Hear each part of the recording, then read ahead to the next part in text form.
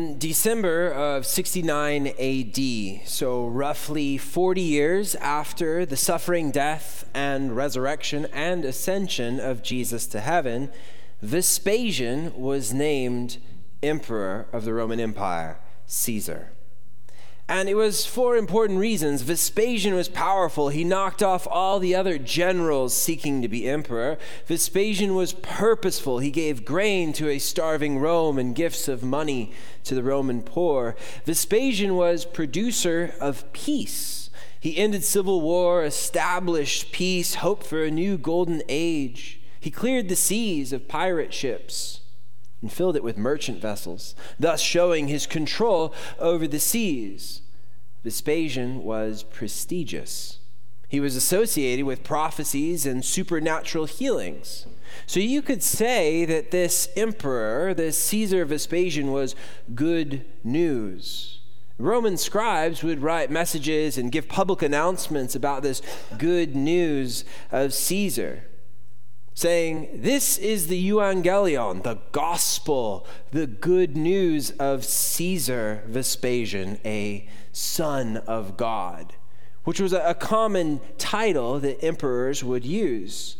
So when Mark begins his story, when he begins his story about Jesus, he opens with some epically controversial words. Mark 1:1, the beginning of the gospel, euangelion, the good news of Jesus Christ, the Son of God. So Mark takes this phrase of Roman imperial language, a common designation for Caesar, and he inserts Jesus. No Roman reader of Mark would miss this explicit challenge in these opening words. Mark is saying that the so-called good news of Caesar is nothing compared to the true good news of Jesus Christ. And you may ask, well, why is Mark doing this? Well, people were experiencing a crisis of faith. The church was being persecuted. It's easier to give in to Caesar and the way of the world and all that it promised rather than to follow Jesus. Mark's gospel, as well as Matthew and Luke and John, are each a response to Roman imperial propaganda and empire. In other words, Mark's gospel is asking the question, is Caesar Lord or is Jesus Lord? You cannot have both. In this dominant empire where the norm, the gospel truth, where every reality is Caesar is Lord, the Christian community claims a radical confession, Kyrios Jesus Christos, Jesus Christ is Lord, effectively erasing the name Caesar and inserting Jesus. The beginning of the gospel of not Caesar Vespasian, but Jesus Christ, the Son of God. It's a highly illegal statement, punishable by death. It declares allegiance. It defines faith. It destroys pride. It divides humanity. Kyrios Jesus Christos. Jesus Christ is Lord. And by Lord, this means that Jesus is master with full rights and authority. Well, that's something politically subversive. That's something disruptive and divisive. Yep. Jesus Christ is Lord is the confession that brought persecution and death to Christians in the Roman Empire, because the confession Jesus Christ is Lord is rebellious. For Caesar is Lord, and every knee shall bow, and every tongue shall confess it. You know, in the empire, you can worship any god you want. Follow any religion you desire. Pursue any belief you like, as long as you don't claim exclusive truth. As long as you keep things to yourself, as long as you're still willing to bow and confess Caesar is Lord, and the parallels for today are screaming. You know, some beliefs are simply not tolerated in a tolerant society. But Christianity is an all or nothing confession. Jesus Christ was God in the flesh, or he was not. Jesus Christ died on the cross for our sins, or he did not. Jesus Christ rose from the dead, or he did not. Christianity is an all or nothing confession, confessed with our lips and with our lives. Jesus Christ is Lord. So then, if Jesus Christ is Lord and Caesar is not, And if Mark's saying that the so-called good news of Caesar is nothing compared to the good news of Jesus, how does he do it? And what good news of Caesar is Mark actually responding to? And how is he using his story and the actions and characteristics of Jesus to show how Jesus is Lord and Caesar is not? Well, in a world where Vespasian takes from his abundance and addresses scarcity by giving bread to a starving Rome, Jesus takes from scarcity and creates abundance as he takes loaves of bread and fish and multiplies them to feed the thousands twice, Mark 6 and Mark 8. Vespasian thought he controlled the seas, shipping lanes, merchant vessels, ridding the seas of pirate ships. Well, Jesus walks on water, Mark 6, and calms the storm, Mark 4. Vespasian supposedly heals a man's withered hand. So does Jesus, Mark 3, 1 through 6. Vespasian supposedly heals a blind man by spitting on him. Jesus heals a blind man by spitting directly into his eyes, Mark 8, verse 23. While Vespasian maintains Pax Romana, so-called Roman peace, Jesus gives true peace. In every episode, Mark shows Jesus outmatching and outdoing Vespasian. Theologically, Mark shows how no force or power can stop the message of Jesus and his salvation. No blindness can keep it from being seen, no deafness from being heard, no muteness can keep it from being spoken. Kurios Iesus Christos, Jesus Christ is Lord. And so today we continue with our sermon series, Jesus Is, in which we're exploring the various characteristics of Jesus through the Gospel of Mark, exploring this question, who is Jesus? We've looked at the characteristics of how Jesus is empowering and willing and peace, how Jesus is life, how Jesus is miracle worker. And today we continue with Jesus is Lord. And the question I want us to consider today is, who is Lord of your life?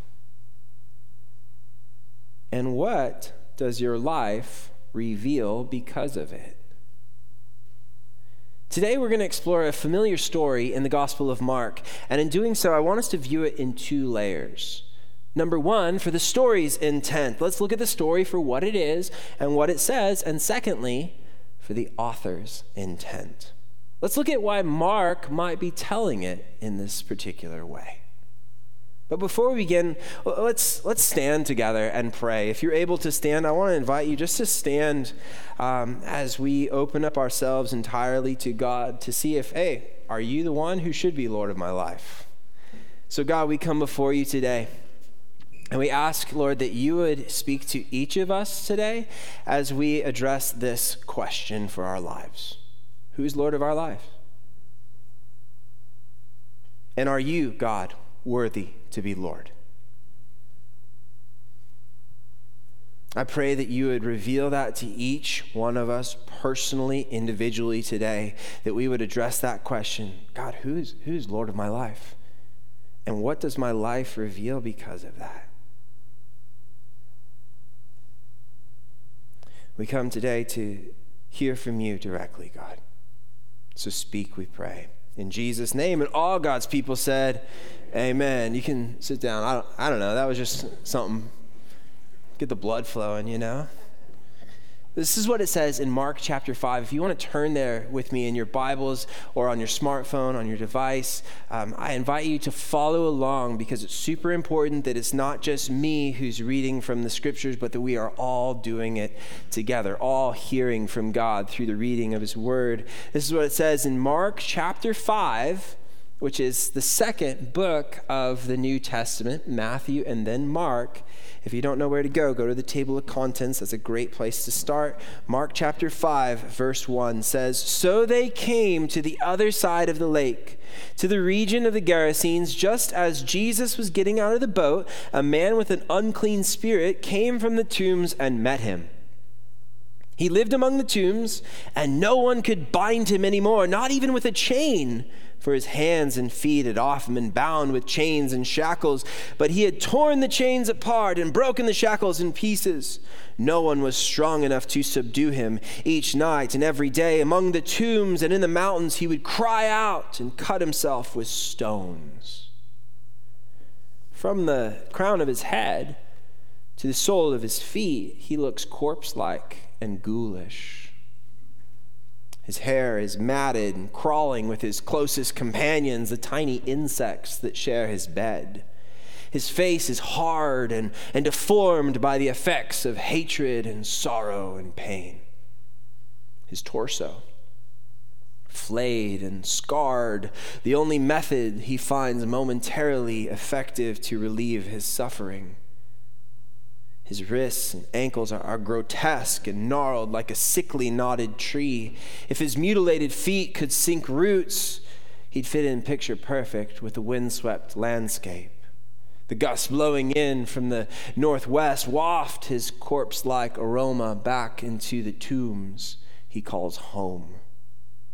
The nearby villagers complain to one another, and they bring it up in their town hall meetings. Folks, we can't have this. Our funerals have been constantly disturbed by this howling and shrieking, the torturous cries. It's hideous. And so they try for a while. Move it or lose it, they say. We're going to have to take matters into our own hands, they protest. But he won't listen. He's out of control. He's ravenous. When they commission their finest blacksmiths and strongest men to subdue him, to shackle him, the beast unleashes himself and breaks their finest shackles and fetters like twigs. But if you can manage a momentary, split-second glimpse into his eyes, you might still be able to see the fractured remnant of what still might be a man. Mark chapter 5, verse 1 says, "So they came to the other side of the lake, to the region of the Gerasenes." So just after Jesus had stilled the storm and calmed the wind and the waves like Kim talked about last week, here we are arriving in Gentile, non-Jewish land, a territory on the southeastern shore of the Sea of Galilee. And the journey across the Sea of Galilee had begun with several boats full of disciples. But then the story changes. Verse 2, just as Jesus was getting out of the boat, wait a second. Now it's only one boat and only one Jesus getting out. And now as we're reading the Bible, I think it's very important to consider what's there and what also is not there. Here we see, just as Jesus was getting out of the boat, like, where are the disciples? Still in the boat, I guess. Like, what happened to begin with as a large number has now been reduced to just Jesus alone, and perhaps and probably for good reason, because a man with an unclean spirit came from the tombs and met him. He lived among the tombs, and no one could bind him anymore, not even with a chain, for his hands and feet have often been bound with chains and shackles. But he had torn the chains apart and broken the shackles in pieces. And I mean, I'm pretty swole. I know you guys tell me that all the time. You don't? Why are you laughing? It's messed up.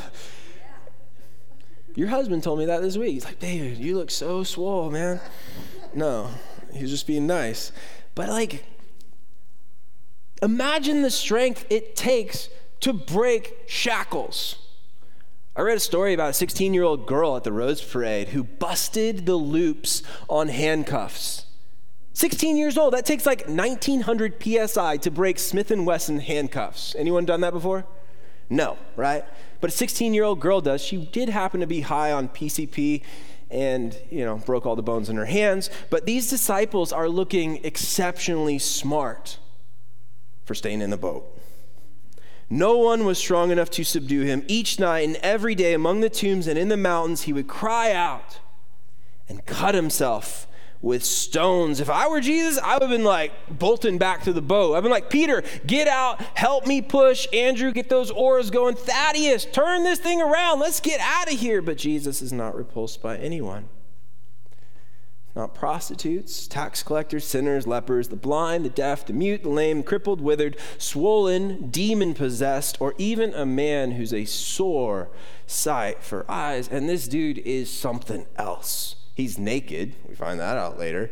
Demon-possessed. Find that out later too. Animalistic. A graveyard resident who's filthy, out of control, and covered in scars. Verse 5 says, each night and every day among the tombs and in the mountains, he would cry out and cut himself with stones. And the Greek describes it as katakopto. It's this cutting, this gashing self-mutilation, or as we call it in our day, self-harm. Do you realize 1/3 to 1/2 of U.S. adolescents ages 10 to 19 have engaged in some type of self-harm? Cutting and burning are the most common forms of non-suicidal self-harm, and 70% of teens engaging in self-harming behavior have made at least one suicide attempt. The average age of the first incident of self-harm is 13 years old. But what are the reasons for this? Teen cutting and self-harm, 55%. Said something to the effect of, I wanted to get my mind off my problems.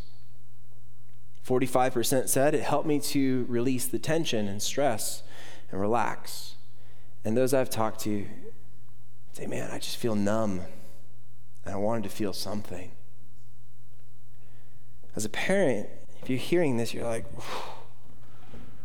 what do I do? Or like, is my teen self-harming? Or when you do find out, like, what? You probably are shocked and you think like, oh man, I feel like a failure, right? But no. Therapists will tell you self-blame is not helpful at all. In fact, don't react with anger or denial. Don't assume that this is just some phase that they'll grow out of. Don't say like, what did I do wrong as a mother or a father that you would do this to yourself? Don't ask, why are you doing this to yourself? But instead, do admit that you and your child have a problem, that you need help. Do take the problem very seriously. Do be completely supportive. Do immediately seek treatment. Talk to your doctor to find a program that can help, and realize that treatment, it might include medication. It should probably include counseling, one-on-one or family altogether over a long period of time where setbacks are part of it. But if you're currently self-harming, I want to encourage you. Talk to somebody. It's the hardest part. But that's it. That's the hardest part. Starting the conversation, but it's also the bravest part. The bravest part, to say something, to talk to someone, a parent, a friend, a doctor, a teacher, a counselor, a pastor. That's what we're all here for. Talk to someone. And if you go to someone that you think you trust and they just downplay it, like, go find someone else who will take it seriously. It's so important to learn healthy ways to deal with stress and with emotions, and in all things, first and foremost and all the way through, go to Jesus. First and foremost and all the way through, go to Jesus. Even like this man living in the tombs in Mark chapter 5, even though he's naked, demon-possessed, animalistic, a graveyard resident who's filthy, out of control, and covered in scars, go to Jesus. Verse 6, it says, when he saw Jesus from a distance, he ran, and proskuneo, bowed down before him. Proskuneo, it's the same Greek word that's used to describe what the wise men do before baby Jesus in Matthew chapter 2, in the Christmas story. It means to fall down before, even to worship. Now, I don't think that this demon-possessed man is worshiping Jesus here, but his bodily actions sure look like he's been hit by the undeniable reality that Jesus Christ is Lord. And all he can do is proskuneo. All he can do is bow down to the complete power and authority of Jesus. And then verse 7 says, then he cried out with a loud voice, leave me alone, Jesus, Son of the Most High God. So the demonic powers recognized Jesus' superiority from the very beginning. I am implore you by God, do not torment me. For Jesus had said to him, come out of the man, you unclean spirit. Did you catch that? Yeah. Not my weird demon voice, but this reality that Jesus is already on the initiative. He's already on the attack. He's not reacting to the requests or the aggression of the demons. Jesus has shown up in alien territory, and this is the first time that the author of the Gospel of Mark places Jesus in Gentile lands. And what is he doing? Taking back everything for the kingdom of God. Verse 9 says, Jesus asked him, what is your name? And he said, my name is Legion, for we are many. He begged Jesus repeatedly not to send them out of the region. So Jesus asks the man his name, and he replies, Legion. It's a Greek word with Latin origin. Legion, or legion, is a military term, referring to a body of Roman soldiers made up of 6,826 soldiers, 6,100 foot soldiers, and 726 armed horsemen. The man's reply, my name is Legion, shows that this man is so fractured. Like multiple people, multiple beings speaking on his behalf. It's like saying, the other day I went to the dentist and I got our teeth cleaned. I was riding my bike there and I crashed us. And thank God that when I got up by myself, no one saw me crash us. The man is extremely fractured. And this encounter, the kingdom of God confronts the kingdom of evil. And in this pleading request, the demons begged Jesus repeatedly not to send them out of the region. If they can stay in the region, maybe there's potential other victims they can destroy their lives, because demons are destructive. They are destroying the man. They destroy whatever they touch. But Jesus, he won't have any of it. Verse 11 says, there on the hillside, a great herd of pigs was feeding. So you know this is definitely Gentile area, non-Jewish area, because for Jews in their culture, pig is the prominent symbol for what it means to be unclean. And the demonic spirits begged him, send us into the pigs, let us enter them. Jesus gave them permission. So the unclean spirits came out and went into the pigs. Then the herd rushed down the steep slope into the lake, and about 2,000 were drowned in the lake. So a bunch of demons are cast into pigs, and they rush down the steep slope and are drowned in the lake. A hamful decision, if you ask me. A pork choice. I know. But let me just piggyback on that. Man. Yeah, it does seem like a strange choice of words and images that Mark uses. Legions and pigs. Why pigs? When we look at the Greek, it's even stranger because there are words included that just seem out of place. It's either all hogwash, or Mark is describing something even more significant going on here. Let me explain. Verse 9, Jesus asked him, what is your name? And he said, my name is Legion, for we are many. Legion, that signifies the largest Roman military unit, 6,000 to 7,000 soldiers, the true source of Roman power. What?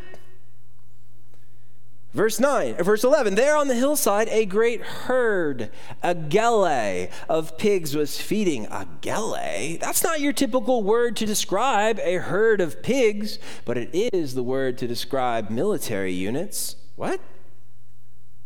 Verse 13a, Jesus gave them permission, epitrepo. He gave them permission. Epitrepo could be translated as he dismissed them with military overtones. What? And then verse 13b, then the herd rushed, hormason, down the steep slope into the lake. Hormason, well, that could be translated as charged, like a military unit charging or assaulting in battle. What? Like, what's with all this military language going on in this story about pigs jumping into the lake and dying? What about the pigs? Why pigs? At this particular time, the Roman 10th Legion was stationed in Israel with the insignia of a wild boar on their shields and flags and banners. And where are we located in this story? The southeastern shore of the Sea of Galilee in Gerasa.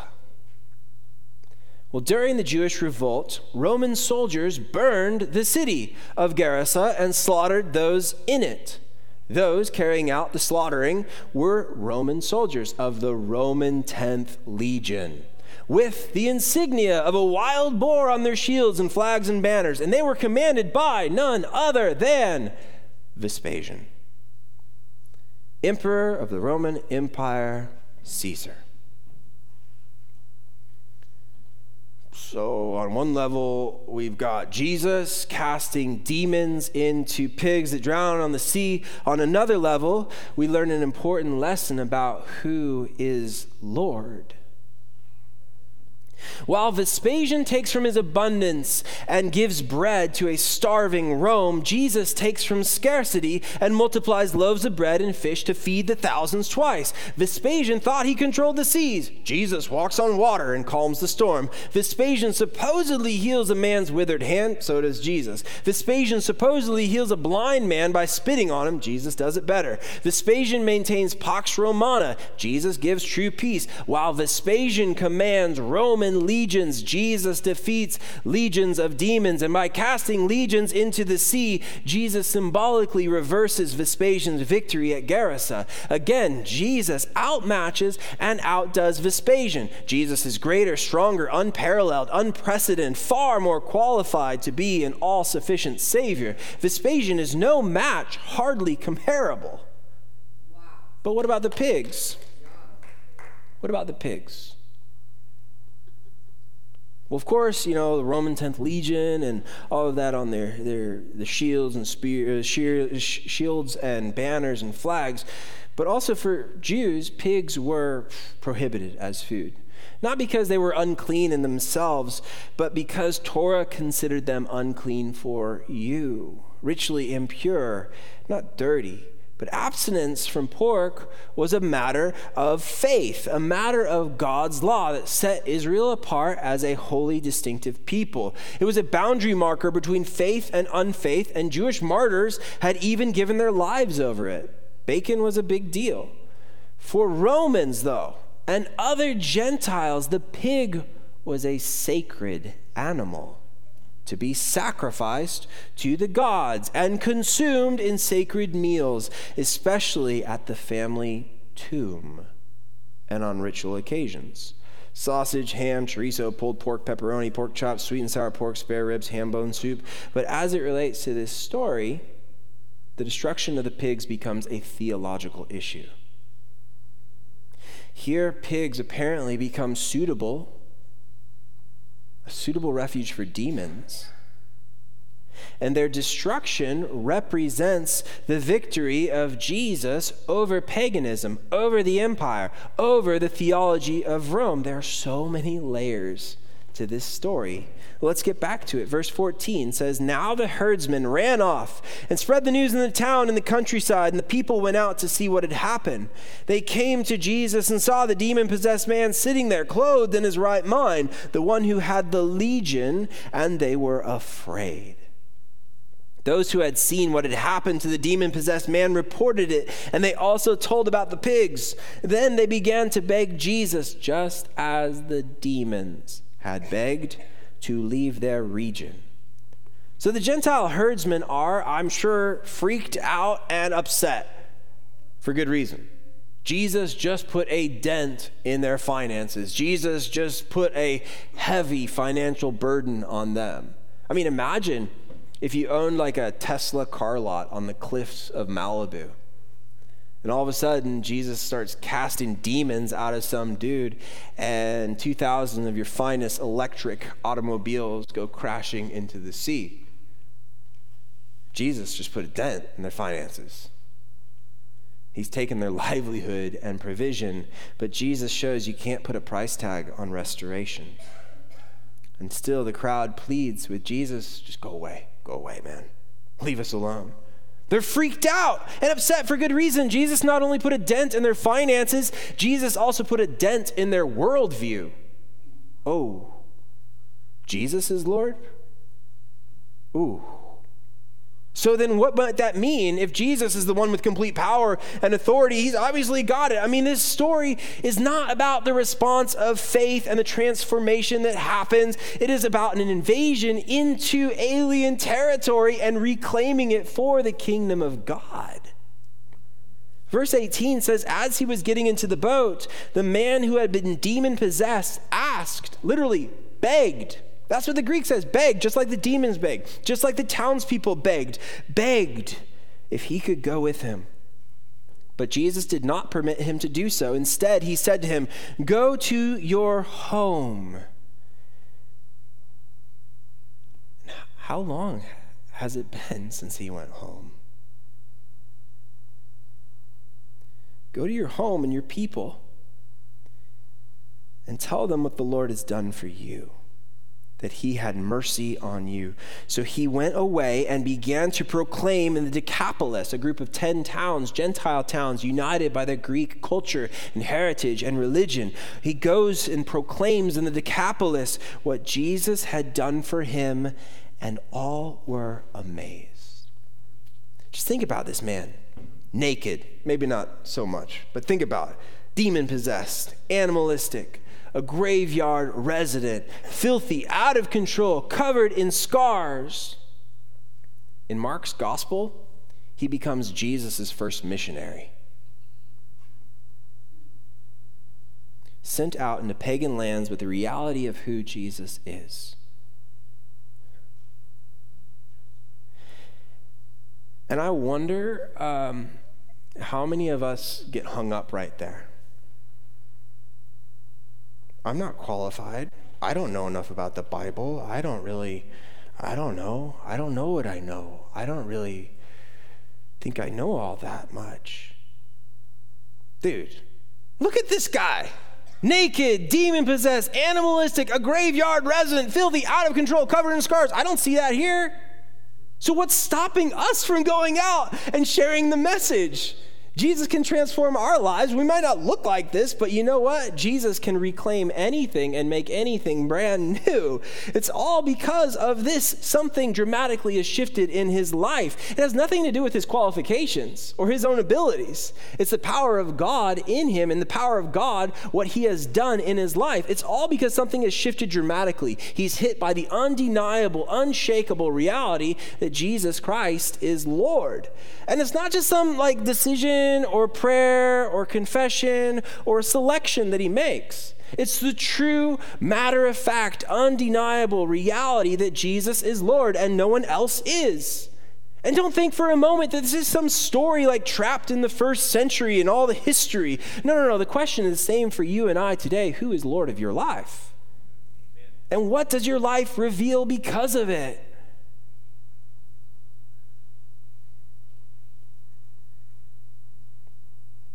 Who is Lord of your life? Who is in charge? Who is all-powerful? Mark, in his day, is, I think, communicating how Jesus is greater than the military might and the power of the Roman Empire. Even when the so-called peace and prosperity of the Roman Empire looks so tantalizing, let's just say, even when the prosperity and peace of the American Empire is so tantalizing and so appealing, don't buy it for a second. Jesus is not American. Jesus is not Republican. Jesus is not Democrat. Jesus is Lord. Lord. Now, I imagine not many of you are struggling with bowing down to the Roman Empire today. But what or to who do you bow down to? What is of greatest importance in your life? Who is Lord of your life? Money? Dreams? Power? Control, your kids? Who's Lord of your life? Your job, a relationship, grades, popularity? Who is Lord of your life? Success, fulfillment, lust, pride, anger, you. But if you are Lord of your life, Jesus cannot be. And let's face it, like, how's that working out? Me as Lord of my life, that's flimsy and weak. I'm not all powerful, all knowing, all loving, everywhere at all times. I'm not the king of righteousness, the king of the ages, the king of kings, the Lord of lords. I'm not enduringly strong, eternally steadfast. I'm not God's son or the sinner's savior. I'm not unparalleled or unprecedented. I'm not qualified to be an all-sufficient savior. I'm not indescribable or incomprehensible. I'm not the hope of the nations or the wellspring of life. I'm not sinless, pure, undefiled, the reality of what it means to be right. I'm not unrepulsed, unbroken, or unending. I'm not pre-existent, God incarnate, healing, wholeness, or salvation. I'm not the self-giving, sacrificial lamb who offered his life to make all things with a capital A new. I'm not the destroyer of death and fear and guilt and shame and brokenness, but Jesus is. Jesus is Lord, and that is the truest truth of reality. And to live it, embrace it, to have it flow through your veins and change everything about you is to bow everything to his supreme authority and power. It is to bow everything in your life to Jesus, who is master and with all rights and ability and influence and control. For Jesus Christ is Lord and no one else is. So will you live it or try to pretend that something else is? Who is Lord of your life, and what does your life reveal because of it? I want you to just close your eyes. Just close your eyes and take a deep breath. Remove anything from your lap that might be distracting you. Put the phone down. And take a deep breath. It's not like yoga or Pilates or anything. Just breathe.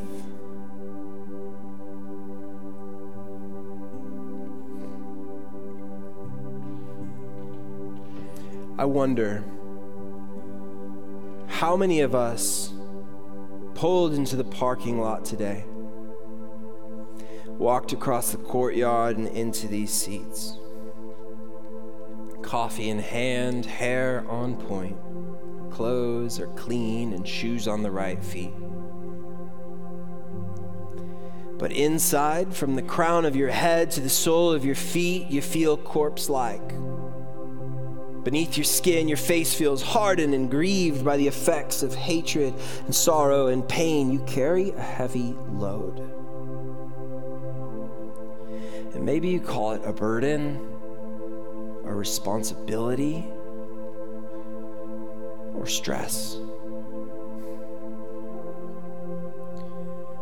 And I don't know, maybe your torso, or your wrist, your thigh, your inner arm is flayed and scarred. Maybe it's the only method you find momentarily effective to relieve the suffering. I wanted to get my mind off my problems. It helped me to release the tension or stress and relax, or I just felt numb and I wanted to feel something.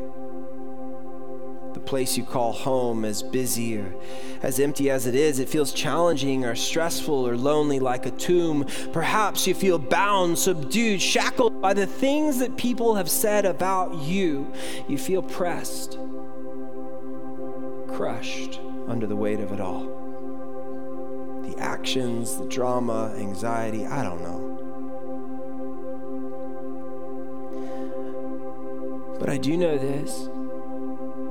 As fractured as you may feel, As filthy as your situation may seem, as out of control as things look, as covered in scars as your life might appear to be, Jesus is pulling up on the beaches, the shores of your life, ready to change everything, out of the boat and into the waters, lapping at the shoreline of your heart, soul, your mind, and strength. He's not repulsed by anyone. He's not repulsed by you. In fact, Jesus is showing up to take back everything for the kingdom of God. And as he stands here sopping in his robes, you can beg him to leave or you can bow before him.